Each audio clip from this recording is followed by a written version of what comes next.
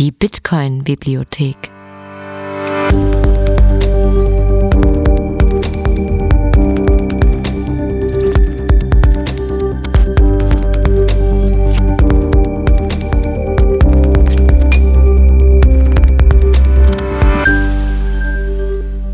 Der Bitcoin-Lese-Podcast.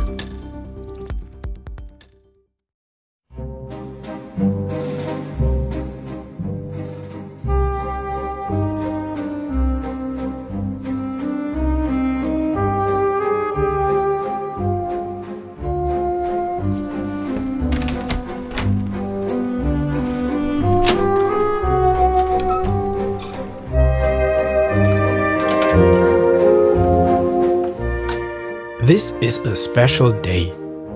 Brandon Quittem, the author of the 4-part Bitcoin is the Mycelium of Money series, visits us here at the Bitcoin Bibliothek today. You know what? I will wear my orange tie for once on this special occasion. And a freshly ironed shirt.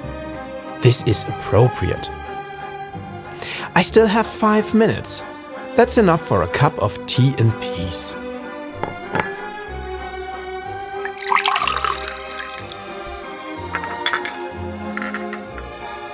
Herr Bibliothekar, der Besuch ist da. Kommen Sie bitte, er soll nicht warten. The tea is spilled. What do I do now? Herr Bibliothekar, kommen Sie? Yes, I'm coming. Then I just put on my old sweater and the usual shirt again. It's much more comfortable anyway. Let's go.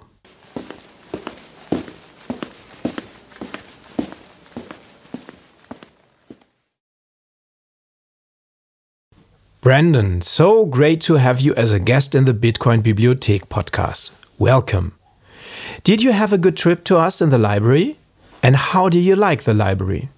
I did have a good trip to the library, and I'm quite obsessed with books myself. And I would like to have one day a library as immaculate and as diverse as the one we're sitting in now. But that day has not quite come yet. Appreciate it. Instead, I have a closet right over here to my right with totes and totes and totes of books. And I don't have bookshelves big enough to fill them. So, all right, nice. Yeah, we will talk about books later on.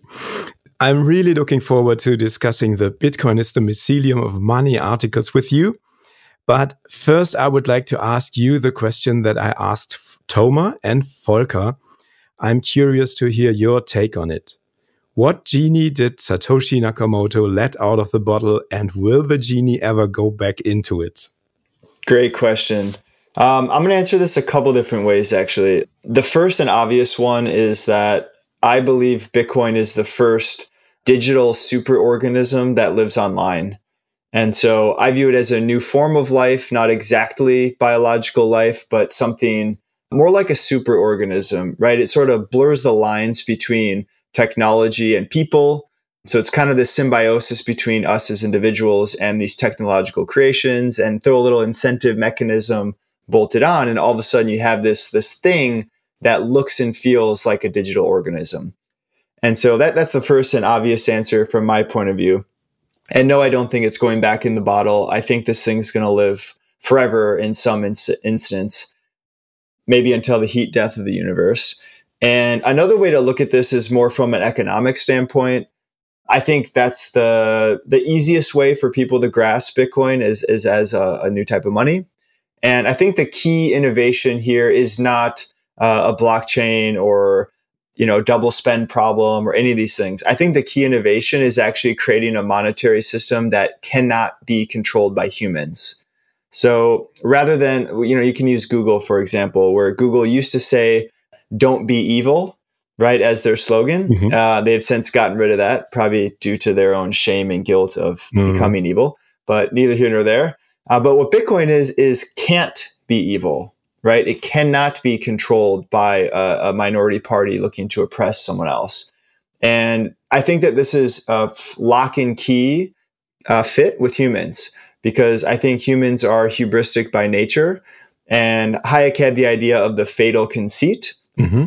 which is the idea that man believes that we're able to shape the world around us according to our wishes. However, that is just simply not true. And our belief that it is true, I think, is what leads us to things like central planning and other things like socialism and communism that just simply do not work in real life. And so what Bitcoin is a monetary system that prevents humans from getting our grubby little paws on it. And that's the key here, because if we look throughout history, monetary systems, even with the best of intentions and the best leaders imaginable, they only work for a period of time, let's say 30 years, 50 years, 100 years, before that system starts to decay, whether through humans being fallible and being corrupt and sort of just changing the system to their own liking, or because technology changes underfoot, or because social conditions change, right? Eventually the system fails. And I think what Bitcoin is it's a dynamic system that evolves over time. It learns from its mistakes. It learns from its attacks, from its environment. And we're all incentivized as holders of a piece of this network to keep it alive, to improve it.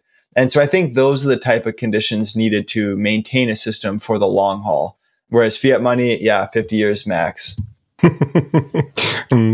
So you're saying that Bitcoin is more than money? Did I get that right? Yeah, exactly. It's like an organism that functions as money, or what is it? Exactly. Yeah, the fact that we can create a limited supply of a unit and the rules cannot change, and that it's over telecommunication channels, those features make it appear like a good form of money. And I certainly treat it as money in my own life. I think it fits on a macro scale in a digital world as money really well. But I think it's so much more than that. And yeah, that's where the mycelium money writing came from. And, to be fair, I was not the first one to come up with these ideas. Ralph Merkle, one of the fathers of cryptography, Merkle tree, you've probably heard of. He actually wrote an essay about Bitcoin and decentralized autonomous organizations, we call DAOs now, I forgot now, maybe 10 years ago or something like that. But his idea was, he called Bitcoin the first form of life on the internet. And I think that that's absolutely true. And ironically, I started thinking about mycelium of money before reading any of Ralph's work, later found it. And, as it goes, there's no new ideas under the sun. So I thought it was a new idea, but of course not. Intellectual pioneers came before me to blaze that trail. Let me ask a little question on that, what you just said. What's the difference between an autonomous system and a superorganism? You mentioned these two words in your answers. Yeah, good question. Yeah, I view autonomous in a sense that they're quite similar terms, right? I don't know if there's a hard line here, but I view autonomous as something that can persist outside political structures and outside traditional hierarchies, legal stuff, whatever. And so you can swap people in and out, and theoretically it lasts forever in cyberspace. And the other question there was a superorganism, right? So a good example here would be like a colony of ants. So you have all these ants, and you have the queen, and you have all these different specialized worker ants, etc. And the worker ants, they voluntarily sacrifice themselves for the colony all the time, right? And that decision to sacrifice himself is bad for the organism, the individual ant, but it's great for the hive.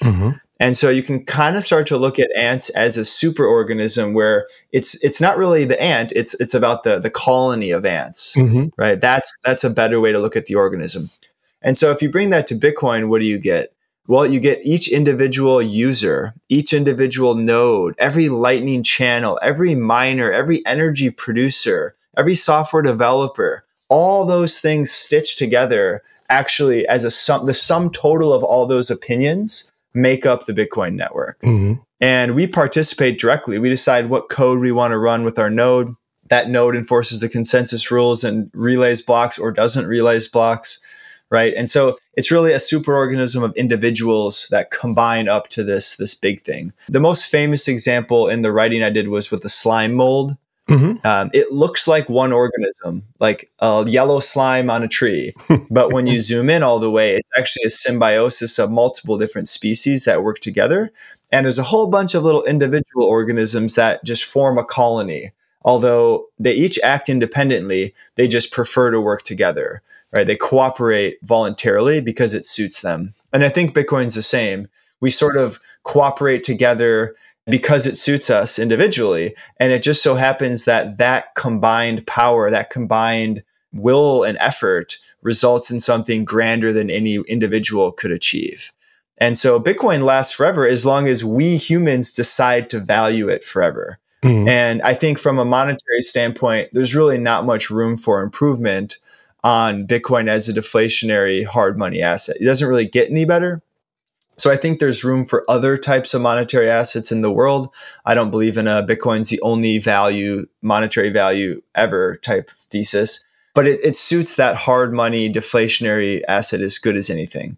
And so that's where I think we will, as individuals, want to maintain this thing forever, which is why I give its lifespan such a long horizon.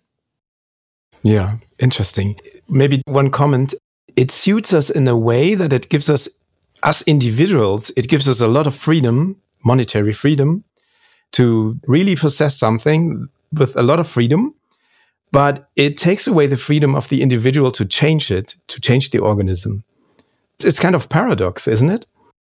Yeah, I agree with that, right? If you opt into the Bitcoin system, you fully submit that these are the rules that I abide by, and I accept the fact that I cannot change them. I think what's interesting here is I'm going to steal a Jocko Willink quote, which is discipline equals freedom, right? So having the capacity to change the system requires discipline to not change the system, right? However, in this situation, you can't change it. So that's totally out of your mind. You don't have to even, how can I describe this better? As a powerful person, you want to bend the rules of the monetary system or politics to your own will. And that's why all the powerful people converge on the money printer as an idea, because it's so powerful. And in a world where it's possible to change the monetary system, people will always do so. And then that wastes all this political energy, all this jockeying, push there, pull there. It's so wasteful, and it doesn't help the individual. But if it cannot be changed, you just get that out of your head. There's no temptation to change the money. And so instead, your only option is to produce and to be productive. Yeah. And take it full circle. Does it limit individuals? In a way, yes, but it's voluntary. I think that's the key choice. As an individual, you say, do I like the rules of the Bitcoin system? If yes, then I can adopt it. If I don't like the rules, no problem. You can go make your own. You can go pursue a different system. And so I think that voluntary aspect combined with submission, I think that's the magic. Yeah, I totally agree. It's amazing. It keeps being amazing. Coming back to my questions, can you tell us a little bit about your background story? Just to step one step back, what were you doing before you came across Bitcoin, and what made you fall into the Bitcoin rabbit hole? Yeah, absolutely. I grew up as a lifelong entrepreneur. I think that's sort of an important part of the story. So I'm 7 years old. I'm running a soda pop empire, selling soda to all the nearby construction sites, hiring the local kids. You know, we've got walkie-talkies and wagons, and we're flying around. Then I built a pond and I stocked it with fish, and I tried to sell the fish. Horrible business. So anyways, that's kind of in my DNA to solve problems and build things. My first job out of college, in college, I ran the school newspaper. Out of college, I spent 4 years at Oracle selling enterprise software. So sort of like a corporate sales route, which, you know, made sense at the time. I thought my life was leading to that moment. After getting in there, feeling all the success I hoped I wanted, I sort of felt empty on the inside. On the outside, everything looked good. But on the inside, I was like, there's no way I can do this for the rest of my life. There's no purpose here. So I went through a yoga teacher training. This was in like 2012 or something like that. All right. And I sort of had a juxtaposition of an alternative lifestyle compared to the corporate one. You know, you have happy people with very little material possessions on one side, and then you have deeply unhappy people with lots of material possessions on the other side. And sort of seeing both of those and being able to thrive in both worlds gave me the confidence to step out of my path and start to reimagine, what do I want in life?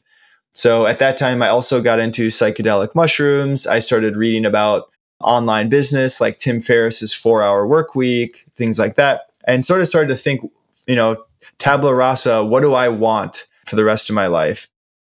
it ended up being build an online business and travel the world. So in 2014, my girlfriend at the time, now wife, we bought one-way tickets to India and just traveled and built businesses online from 2014 up until I bumped into Bitcoin in 2017. And it was like midway through 2017, I bumped into Bitcoin.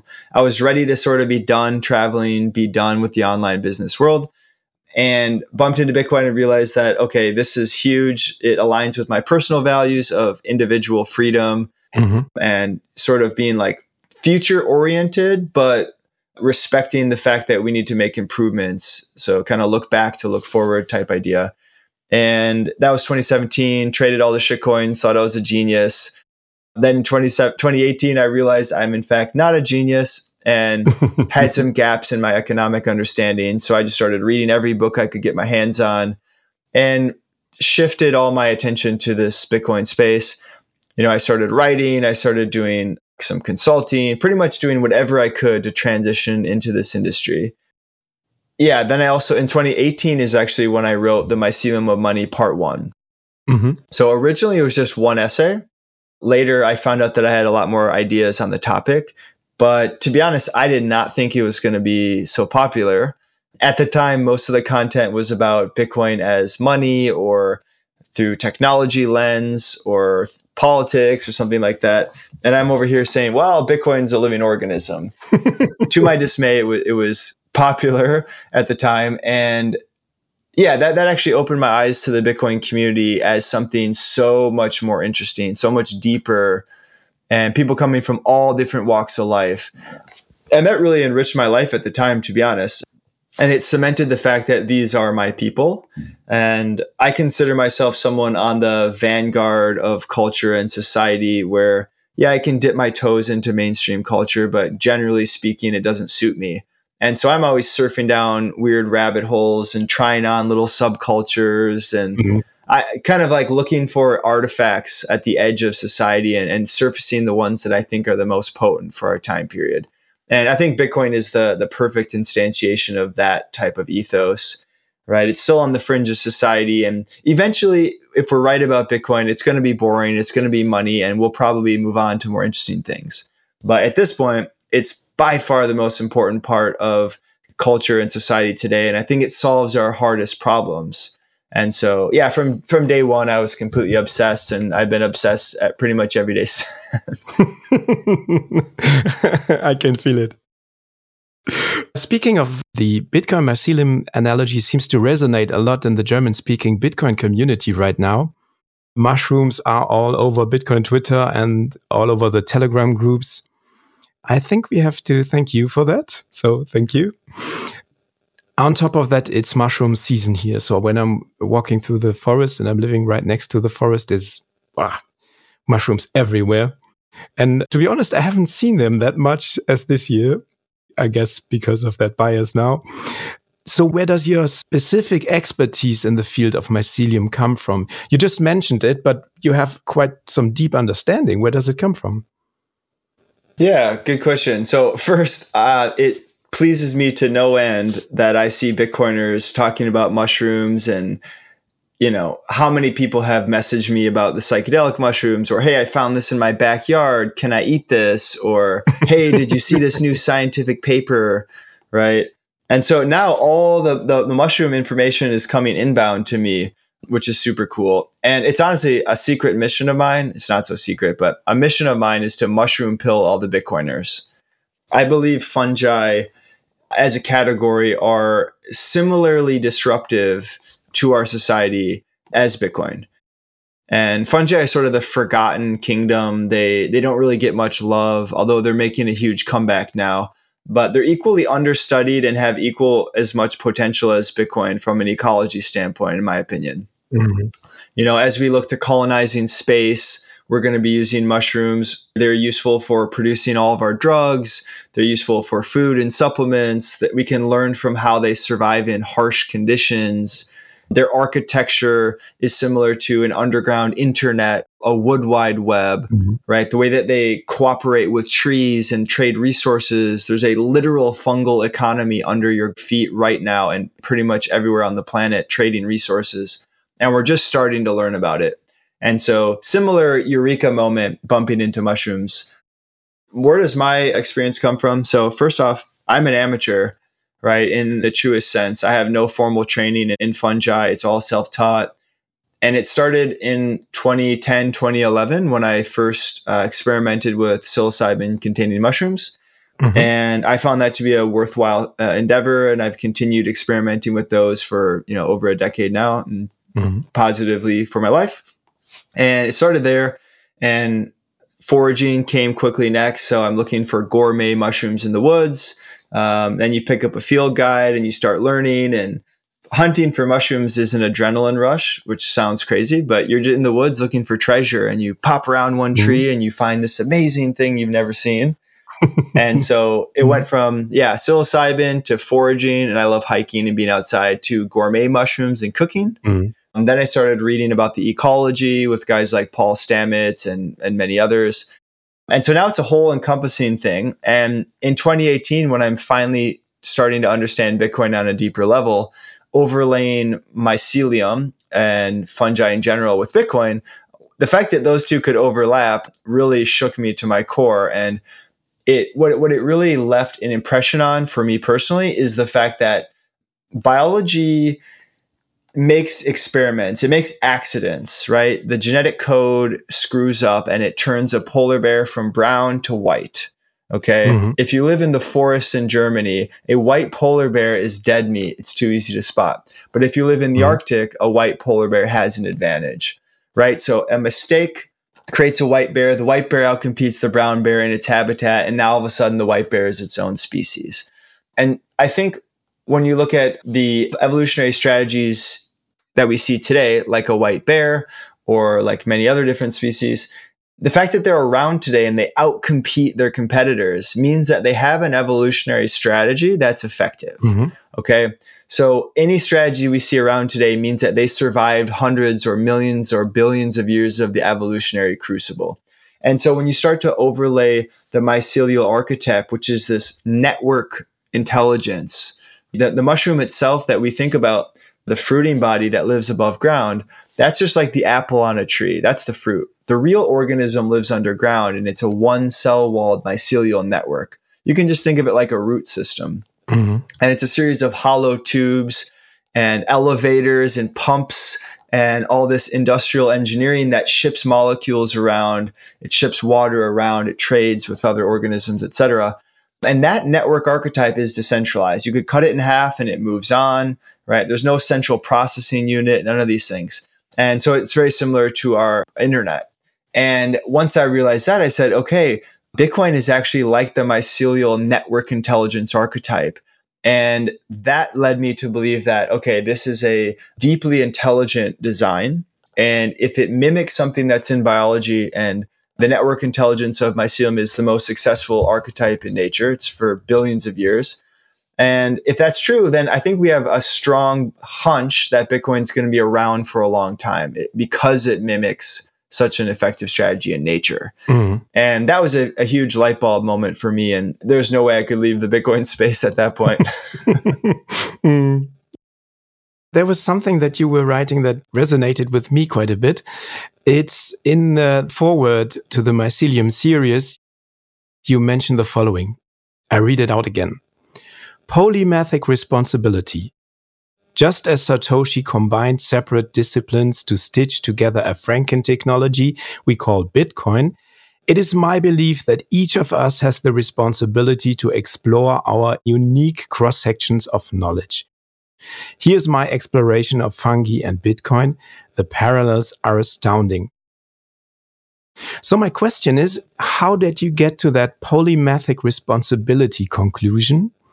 And did you have something like an urgent need to write about Bitcoin? You kind of answered that before, but maybe you can dig into it a bit. Yeah, definitely. What's interesting, that polymathic responsibility, I just made that up. That's not a real phrase prior to this. And it was at the end of the essay, I did feel like it was my duty in some way to write about this. And the reason is there's very few people on the planet that have overlapping interest and expertise on both fungi and Bitcoin. And so when I thought about it, and this was back in 2018, I was like, there's probably 0 people on the planet who could write this. let's just say less than 100 people on the planet that probably had the overlapping interests. And so then I realized, wow, if I didn't write this, it probably wouldn't be an idea in our world. And that would be a shame, right? Then you think about guys like Bach. What if the piano was not invented before Bach was born? Or what if like foundational mathematics hadn't been invented before our favorite mathematicians came around, or something like that? And so it kind of felt like a duty or a responsibility to our species. And from the polymathic side of the responsibility, meaning multiple subjects, multiple ideas, I think we're in a world right now where we have an abundance of specialists and we do not have enough generalists. Mm-hmm. And so if you think about science, for example, I think about it like these radial arms coming off the center of our society. And in order to be up to date, let's say in molecular biology, you might have to spend 20 years just catching up and understanding the molecular biological field before you arrived. Now you're 20 years in and you're trying to make new advances in that field. And the shame is that in the process, you didn't learn about biochemistry, you didn't learn about ecology, you didn't learn about physics. And so you're really just tunnel vision. And the magic right now, I believe, is the synthesis of multiple fields of study. And all of our specialists, all our PhDs, they're not capable of doing this. And so it actually takes an excited, obsessed amateur to read between the lines and make the connections between the two things.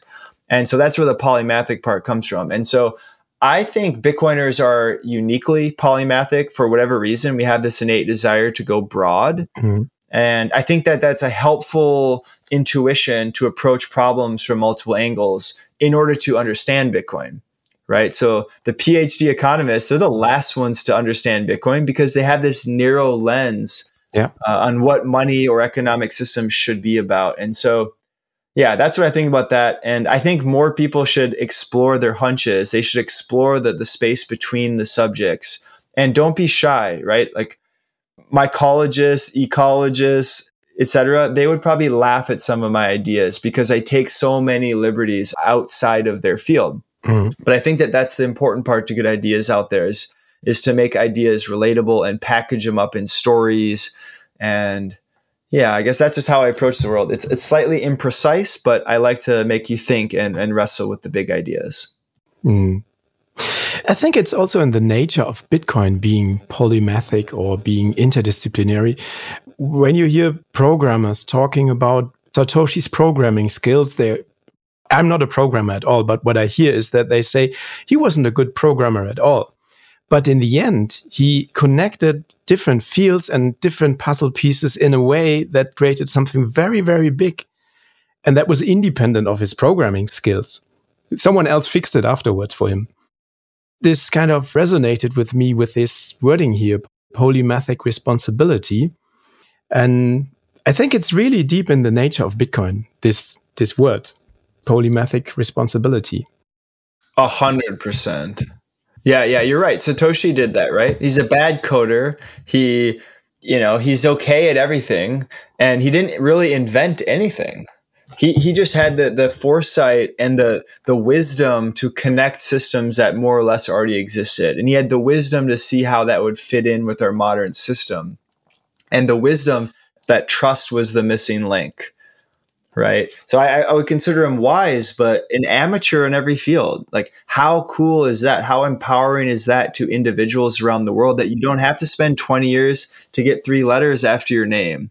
Right? You can pursue your passions with gusto and magic can happen. You can change the world without being an expert.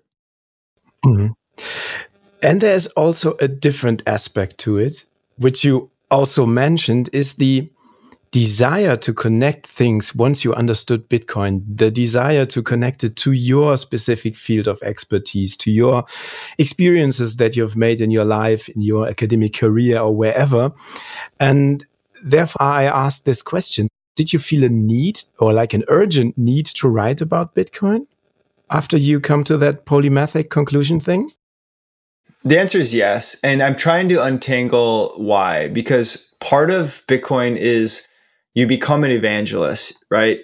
On your Bitcoin journey, you discover this thing and you're like, wow, this could change the world. Nobody knows about it. I need to tell all my friends. we're saved, right? It's like this religious preacher evangelist instinct. And the funny thing about that is, as you go and proselytize the good word of our Lord and Savior, Satoshi, what happens? The people around you, they think you're crazy. Yes. Right? We all have this bullshit detector inside where we're like, whoa, whoa, whoa, you're trying to scam me. Right? And so it doesn't work. And then you go, well, shit, now what? And you learn to shill lightly, as Matt Odell would say. Mm-hmm. I started writing very much when I hit my evangelist peak. And that's when I wanted to start sharing this thing. So that's part of it. I was compelled because I thought I had discovered a secret.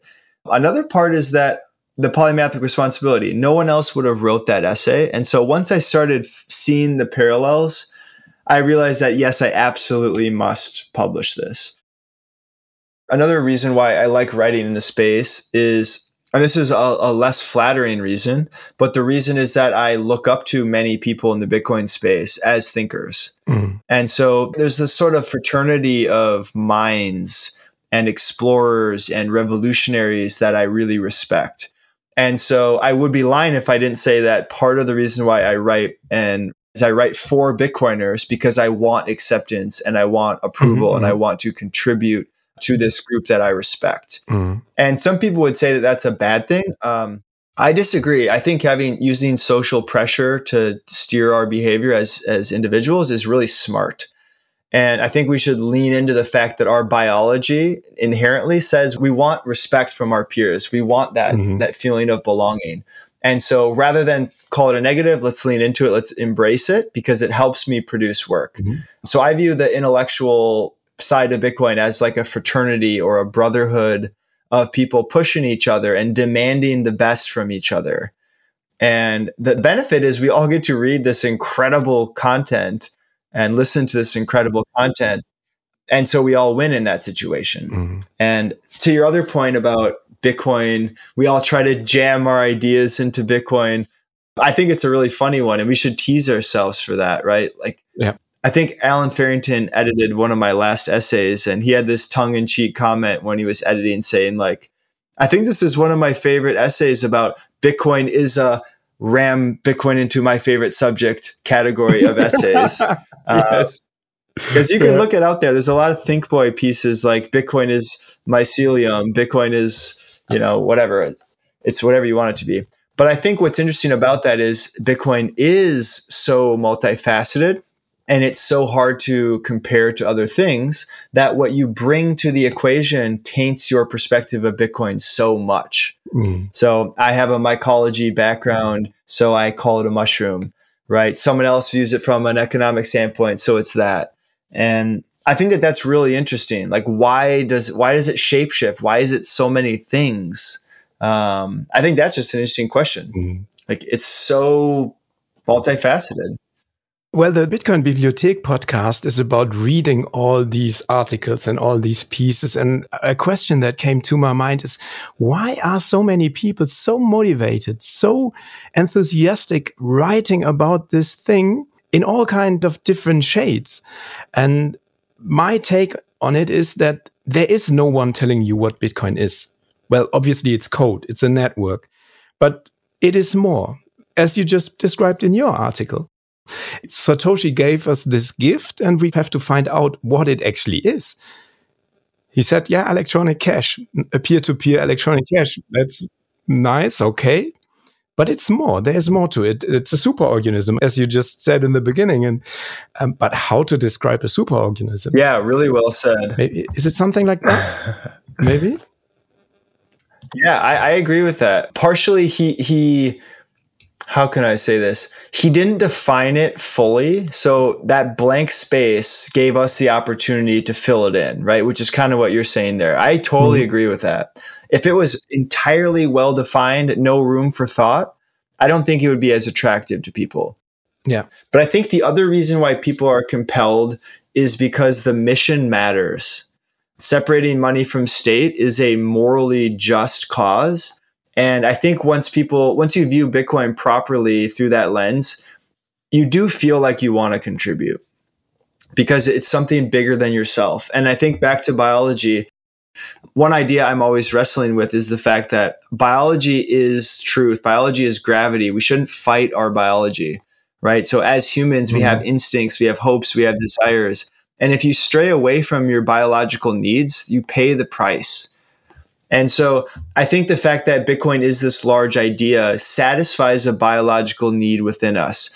It serves the purpose of meaning and something grand. It gets us out of ourself, which is when humans are their best.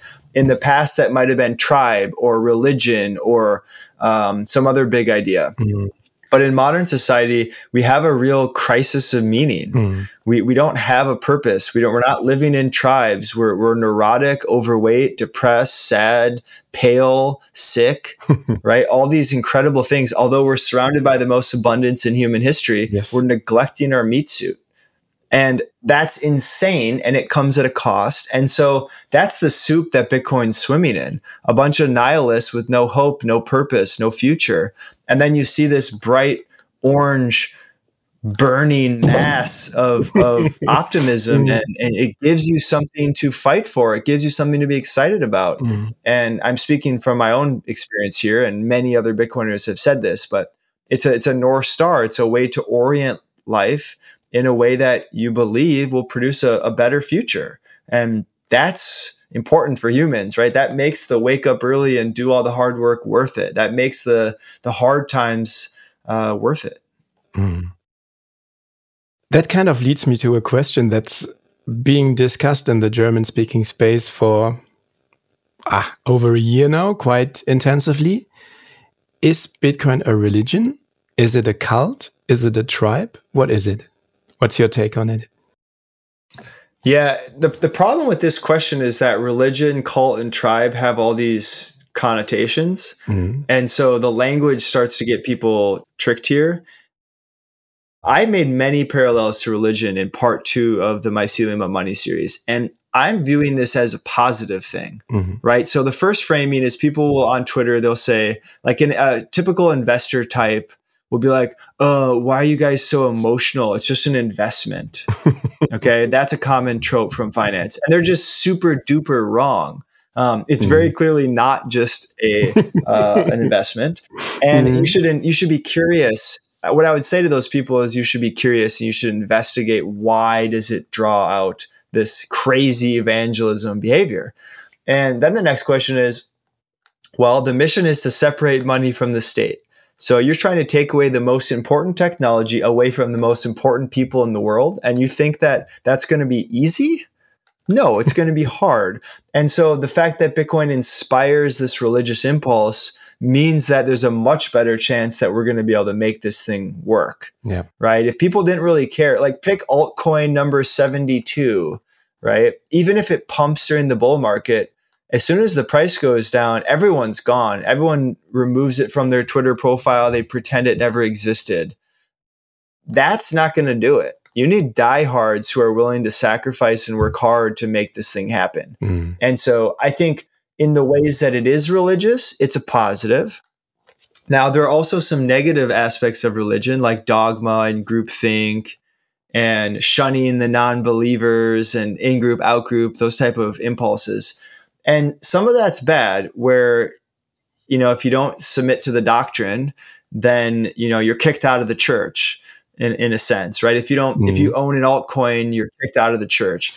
And some of those things are like a defensive posture and they actually maintain social cohesion, but some of that goes too far and it's a negative. And so I think the short answer is it's religion in a good way, but it's our duty to make sure that it doesn't become dogmatic, and it's not a religion in the sense that you have eternal life or something like that. But I would also say capitalism is a religion. I would say liberalism, the last 500 years of independent thought is a religion. I would say postmodernism and big environment, ESG, is a religion. And so I think back to the meaning crisis we mentioned earlier, the fact that we don't have religious people today, by and large, means that we're going to scratch our religious impulse somewhere else. So we push it to capitalism or country or state or liberalism or whatever. And so, we sort of have that God-shaped hole in our heart. And it just so happens that Bitcoin satisfies that urge. Yeah. Knut Svanholm will probably not like that answer, but that's what I think. It's also important to point out that you can, at whatever point you want, you can leave or rejoin the network.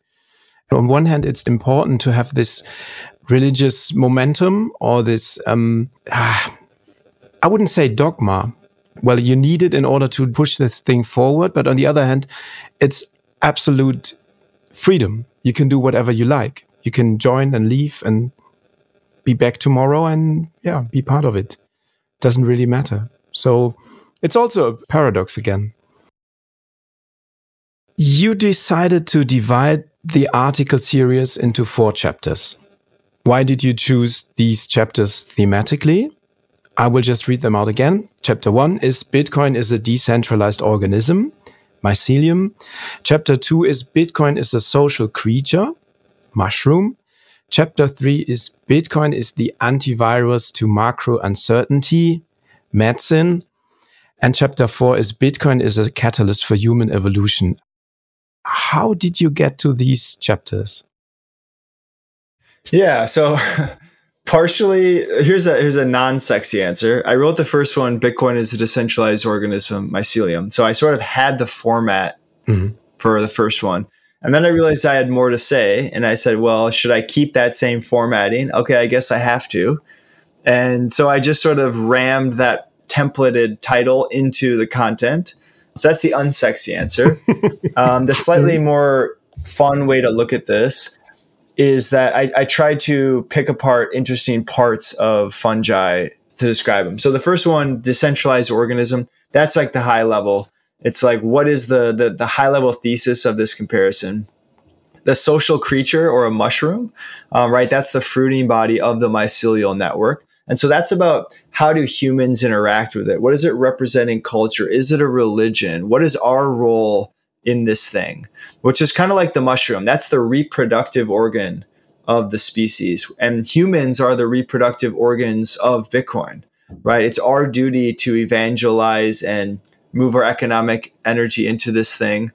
So that was that one. The third chapter, that's about the big picture. And that's sort of setting us in context financially, where we're at the end of a financial crisis and the old systems are crumbling. There's no trust in the institutions. And so we kind of need this antivirus to the woes of society.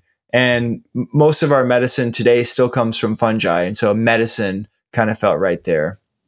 And then the last chapter, which you said you're going to publish soon on your channel, that's all about the big picture of long term. And it's like, okay, if Bitcoin is the thing we think it is, what does that mean? Where does that take us long term? And that's also about cooperation with humans. But yeah, it's really about like, where does it fit in to our future as a species? It's the outlook, so to that's say. how I think about those. Yeah, exactly. Great. You published the article series in January 2020. Have things happened in the past 2 years, or have you come to insights that you would add to the articles now? Have things changed since then? Oh, good question. Yeah, so just for the dates really quick, the first one I published in 2018, and then chapter 2, 3, and 4, I just slowly published as I figured them out. And I think what happened in January 2020 was I put them all into one big article at brandingquittem.com. Otherwise, they were scattered on Medium and such. But I think things have changed. And how I would answer this question is that I am anticipating writing a book about Bitcoin. And I haven't gotten to it yet, but the reality is I have a ton of unfinished, unpublished drafts comparing Bitcoin to biology. And so I have a ton of fun things, but none of them are released. I'll talk about one here really quick because it's the one that I've done the most thinking on. And the working title is What Bitcoin Wants. Okay. And the idea here is that technology, people always say technology is neutral, right? You can take a knife and you can stab someone, or you can cut an apple, right? So all technology must be inherently neutral. And I don't agree with that at all. I think all technology has a bias or a bent, or you could say it has a potential for abuse or a potential for benefit. And those trade-offs are all different for each technology. And so I'm trying to explore, what does Bitcoin want? What are the inherent biases in the Bitcoin system compared to, let's say, a central bank digital currency? Is that neutral? Right? Just look at the potential for abuse. Central bank digital currency, all data vacuumed up by a centralized party. They have ultimate control. They're essentially going God mode over the monetary system, which is God mode over speech. That's God mode over movement. So a lot of power is consolidated. I would say the potential for abuse very high. Okay, now let's compare it to Bitcoin. Well, it's decentralized. No one can change the rules. If you want to print more money, you got to do work for it. No one can tell you you can or cannot use it, right? So the potential for abuse, very low, potential for gain, very high. And so obviously they don't have the same neutrality. And so what Bitcoin wants is really exploring that. It's things like Bitcoin wants everything to be fair, right? Bitcoin wants humans to have unlimited energy at low cost. How does it want that? By incentivizing you to go monetize energy assets, right? So it's kind of the inherent bias built into the system. And then sort of a sub essay to that where I write in first person, pretending I am the Bitcoin network. That's a nice idea. My hope is to publish them as individual articles over time and then consolidate them and eventually turn it into a book. But the one last thing there is, the most recent essay I wrote is about Bitcoin mining, and it's looking at Bitcoin through the lens of ecology as a pioneer species. And so pioneer species are also a type of symbiote, usually like a lichen or something like that. And so that's sort of an extension of the series, but I wanted to keep it separate for now because it's not directly related. But maybe in the book it will be. I'm really looking forward to that. While I read your articles, I would say that a lot of the things around Bitcoin that you described have come to pass. The mycelium has continued to spread. It has fended off attacks. People are building things that continue to drive Bitcoin adoption. And the bear market seems to be producing more hodlers of last resort. That's how you called them. I like that a lot. What is your personal assessment? Where is this all going? Yes. Where is it all going? What I would say is that Bitcoin entered stage 2, let's say, or it entered puberty maybe in the last couple of years. So I think everything prior to 2020, Bitcoin was an infant growing up in a world around it that was safe and friendly to Bitcoin. We always say Bitcoin is always being attacked or whatever, but the reality was we had loose monetary conditions and Bitcoin was too small to matter. And the original or the legacy financial system hadn't really started to break down yet. And so there's no need to concern ourselves with an alternative, right? If you zoom way out, that's the case. Now, post 2020, the financial system is absolutely crumbling and the world is consolidating power and the 3-letter agencies are starting to rearrange things. And anyone who can is exerting their will on the world. And so I view Bitcoin now as a period where it's going to be tested for real. And what's changed, Bitcoin hasn't really changed either in the last 13 years, but the soup that it's living in, the context has changed tremendously. And so what does that mean? Where are we going from here? I think volatility will stay high. I think, again, it comes back down to what does Bitcoin want? It wants to empower the individual. It wants to empower the people who need help. And who needs help right now? People who live in developing countries, small nations who are getting just crushed by the Federal Reserve-based petrodollar system, females in Iran, right? All of the marginalized groups are the ones who need Bitcoin the most. And so what I see happening is those groups following their self-interest, their self-preservation and adopting Bitcoin. So El Salvador, great example. No one could point to El Salvador on the map. No one heard of Bukele. Now all of a sudden tourism's up and they're implementing Bitcoin and they're going to shoot the moon, right? They have nothing to lose. Let's go for it. And so I foresee that those type of groups being the next adopters combined with forward-thinking capitalists, right? So I do suspect some sovereign wealth fund type folks will be the next big players to move in the next 3 to 5 years. I also think mining is going to play the first big fight here, where we're dealing with an energy crisis. So all of a sudden that stuff matters. And our politicians are saying all this nonsense about energy. And although the reality on the ground is that Bitcoin is net positive for our relationship with energy, which is kind of what the Pioneer Species essay about.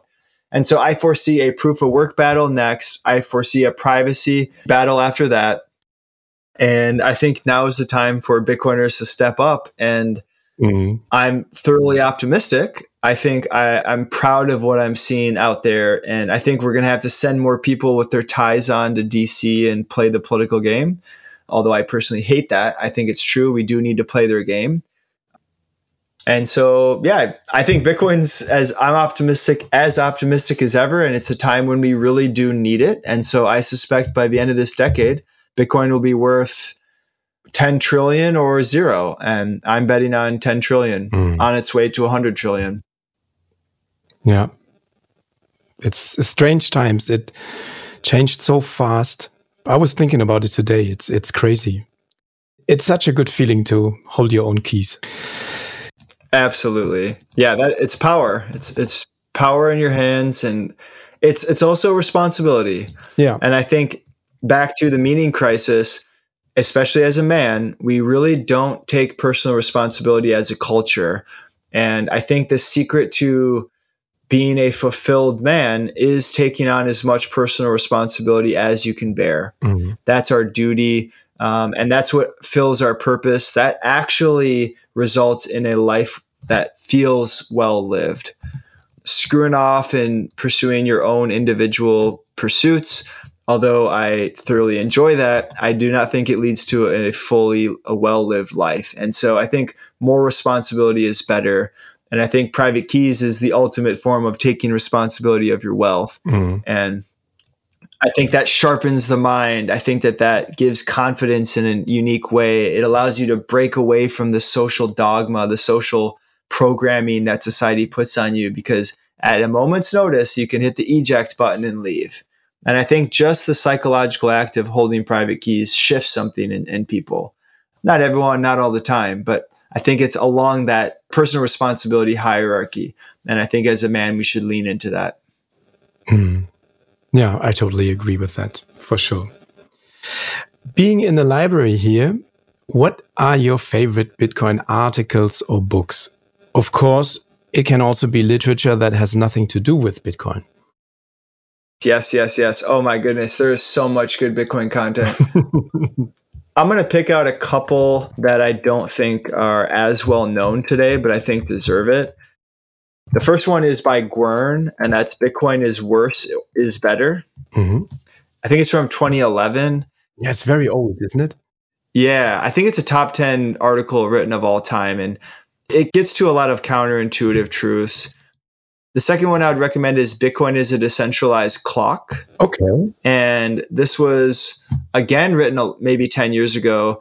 And people have probably heard of Gigi's article, Bitcoin is Time. And Gigi essentially modernized Bitcoin as a decentralized clock and took those ideas a little bit further and repackaged them. But I think reading both is worth your time. And the third one I'd recommend is Bitcoin is it's SOCI. It's like a autonomous organization or something. A self-sustaining autonomous organization. I don't know. Let me just look it up quick. Bitcoin is a SOCI. I will put them all in the show notes. Oh, man. Yeah, I'll have to send you that one. But it's kind of early ideas of looking at Bitcoin as a decentralized organism without really using those framing, but more or less looking at it as an autonomous, persistent thing, which I think is really cool. What else? I think the book, The Sovereign Individual, does a good job of framing up how technology shapes culture. I think that's really powerful. The complete opposite thesis of that is that the fourth turning, which I also wrote an essay about, Bitcoin and the Rhythms of History.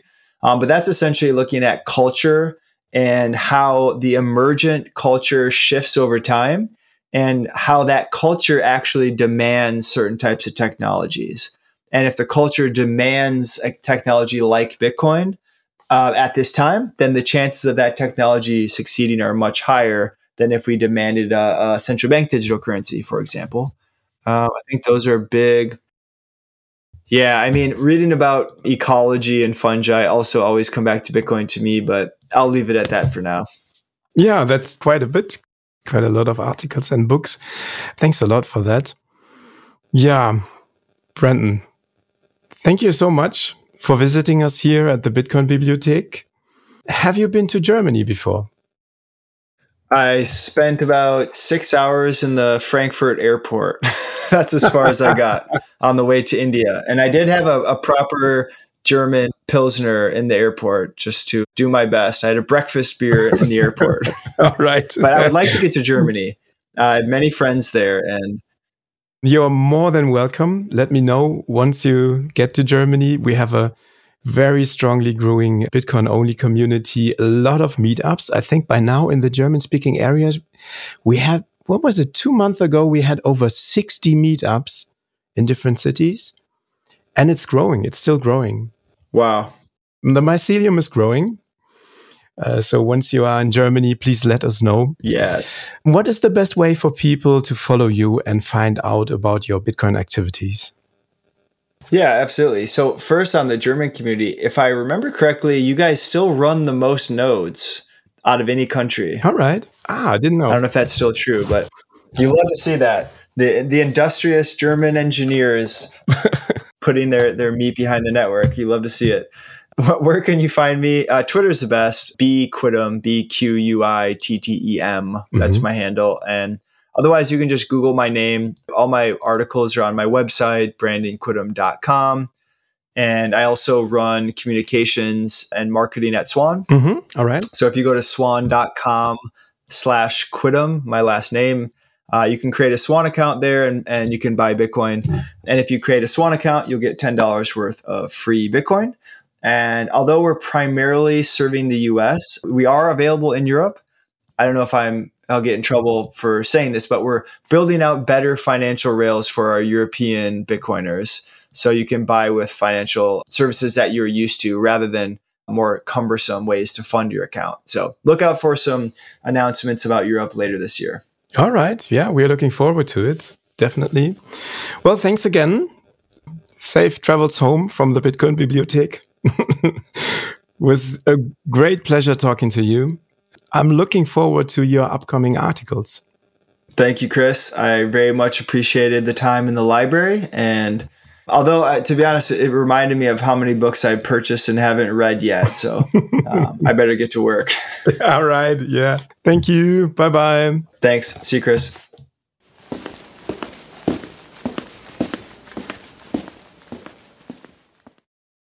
Feel free to follow the Bitcoin Bibliothek podcast on Twitter under @BTCBibliothek or under the same handle on Telegram. This is where I post news about upcoming readings. If you think this Bitcoin podcast can help other people understand Bitcoin better, feel free to share it and leave me a positive rating in the podcast app of your choice. This will increase the visibility of the podcast.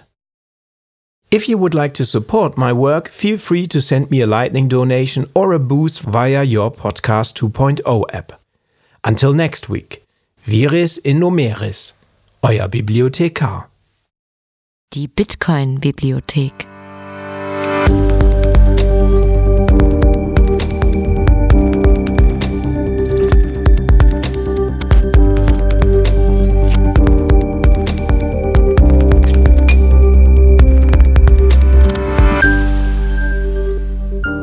Der Podcast zur dezentralen Revolution.